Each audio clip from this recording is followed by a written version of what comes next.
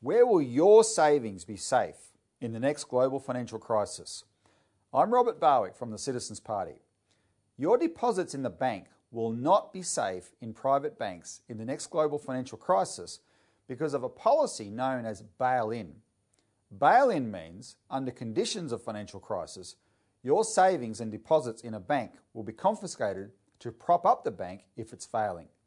We'll talk about bail-in more in just a minute, but first, your savings will be safe in a new National Postal Savings Bank. The Citizens Party has drafted legislation to create a Commonwealth Postal Savings Bank.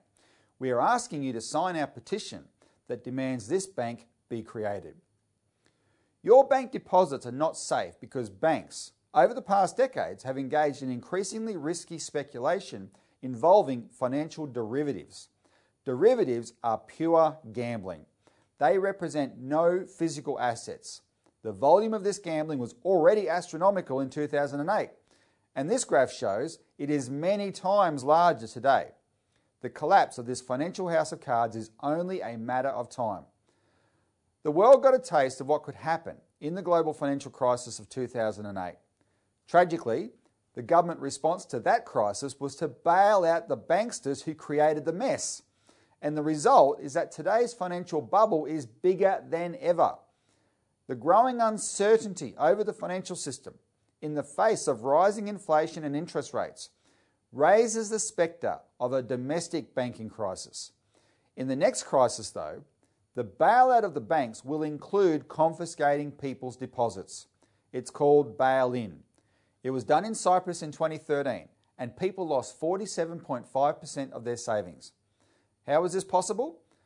Most people don't realise that when you put money in a bank, you are considered to be an unsecured creditor.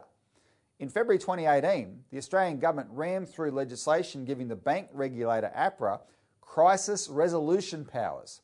This law specifies that only specific financial instruments can be bailed in, confiscated, under crisis conditions. Then it includes the phrase, or any other instruments. Now that's a loophole you can drive a truck through. The Citizens Party has been sounding the alarm. We have demanded that bail-in be made illegal. But even if the loophole were closed, the out-of-control speculation in the banking system puts everyone in danger. Only by establishing a public alternative can we restore sanity to the world of banking. A new public postal bank would have many benefits. As just mentioned, it would provide a safe place for your deposits.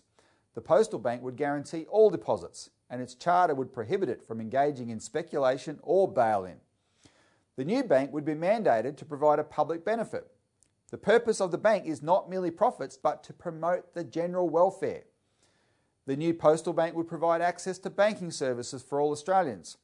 The current private monopoly-run banking system is aggressively shutting down bank branches at an accelerating rate. It would make sure a ready supply of cash is available for Australians. Presently, the Big Four-dominated banking system is moving to eliminate cash, making it more and more difficult for many citizens to conduct their daily affairs.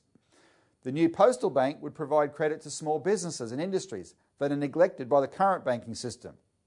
The revenue obtained by the postal bank will secure the future of postal services by providing an ongoing income stream for the postal system. And it would contribute to national economic development. Deposits in the new postal bank in excess of reserve requirements can be invested into a national development bank that can fund large-scale investment projects like water management, high-speed rail and electricity generation. There's not a moment to waste. A new global financial crisis is inevitable. We must prevail upon our government to create this bank as part of a larger strategy to protect and defend our nation. Please, sign our petition calling for the creation of a new Commonwealth Postal Savings Bank. Every voice is critically needed for this urgent task. Please add your name to the petition and help us spread the word. Spoken and authorised by Robert Barwick, Citizens Party, Melbourne.